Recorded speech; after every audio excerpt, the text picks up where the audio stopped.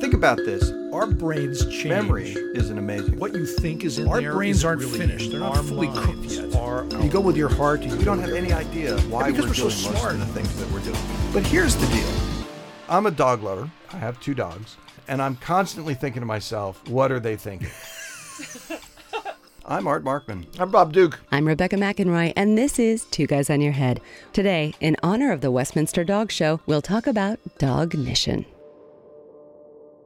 So the question that I have is, what does it say about us that we really want to know what's going on inside a dog's head? Yeah. The one things that I think most people agree we tend to do is we anthropomorphize things, which means we impute characteristics to other organisms and even sometimes inanimate objects based on the way they look or what they do.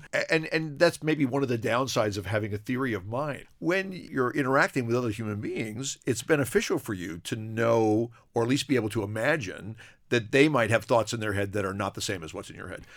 But the limitation of that is the only thing that you've experienced are thoughts in your own head. Now, if I look at another organism that I interact with, in many ways, like I might interact with another person, like a pet or a dog, and my dog engages in certain behavior, I apply that same kind of reasoning to thinking, well, probably this animal is doing this because of this. The same reason, this is the reason Art would go over there, because he probably wants another cup of coffee or whatever it is. But the problem is that much of that is completely fabricated. Yeah. Dogs in particular, right? So dogs have been domesticated for a long time. I mean, 70,000 years, long time. You know, much longer than any other animal, any other domesticated animal, either animals that are traditionally used for food or other pets, right? So cats came much later, domesticated. Dogs have been with humans for an awfully long time. Cats always come later. You call them, they They don't. They don't care. I don't care. And dogs are really different. So dogs follow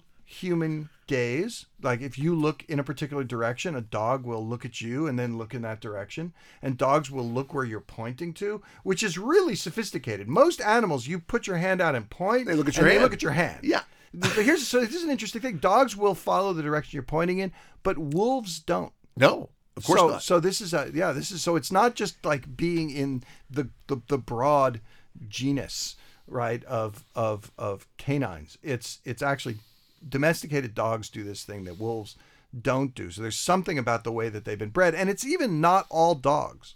So if you look at the selective breeding of dogs, the hounds and things like that, right, don't do it.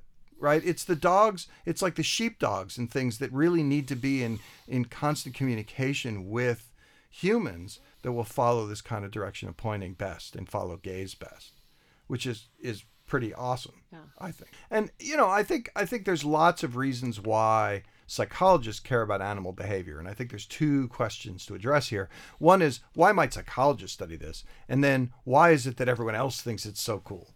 Right. And I think, psychologists tend to study animal behavior broadly because we recognize that human beings are just one of the many critters on planet Earth, and that there's lots of mental abilities, perceptual abilities, problem-solving abilities, all sorts of other things that other animals have as well. And it's interesting to look at and make comparisons across the kinds of things that different animals can do, particularly because there are plenty of people who want to know, well, what are some of the abilities that are uniquely human, right? And the only way you can know that is to actually do fairly sophisticated studies with other species. I mean, for a long time, we thought, well, no other species actually really follows gaze. I mean, except dog, but clearly dogs do it, right? I mean, a lot of other animals really don't. Yeah. Even animals that we think of as being remarkably smart animals, because unless you're cooperating, there's no particular value in paying attention to what somebody's pointing at. And so we are fascinated by, like, what's going on with this creature that I have living around me. And so, I think that's one of the reasons why people really then just really glom onto studies that tell us something. And it turns out there is a whole field out there of dog cognition, which known as Head-Dognition. Of course. Although even there, here's another cool thing. So they did a study on pointing, right? So you point at this object, okay? And then the experimenter moves the object. The dog goes to the location. The dogs are paying attention to the direction you were pointing at, not the object. So you might think, well, they're not paying any attention to objects at all. But now here's the cool thing, right? So now they did these studies where the object that was in the direction that was being pointed, there were two objects there. One that the dog really liked and one that the human likes. Okay? And the question is, if the dog goes and gets something, what does it get and come back with?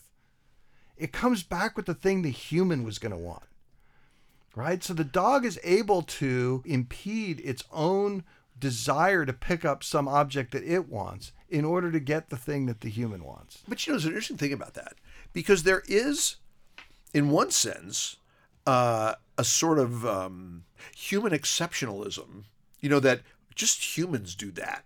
And then we see that, well, actually, that animal could do that too. Whether it's like using tools or following gaze or whatever the thing is that we think, well, this is just a strictly human thing. That contrast is interesting, that we find it sort of charming that we see animals doing human-looking things, but yet don't get too close. Yeah.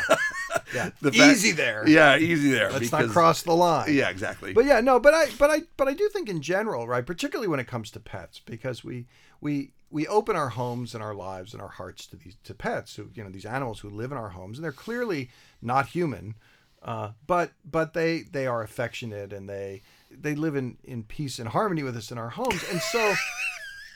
And so we are fascinated by, like, what's going on with this creature that I have living around me.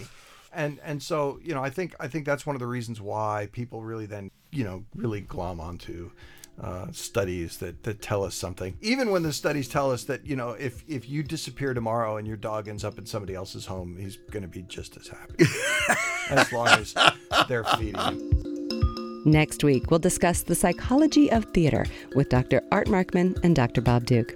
You can check out Two Guys on Your Head wherever you get your podcasts or at KUT.org. And this week on the podcast, you'll also find a special segment where Art explains a study on how dogs read facial expressions. David Alvarez is our engineer, and I'm Rebecca McEnroy. I produce Two Guys on Your Head at KUT Radio in Austin, Texas.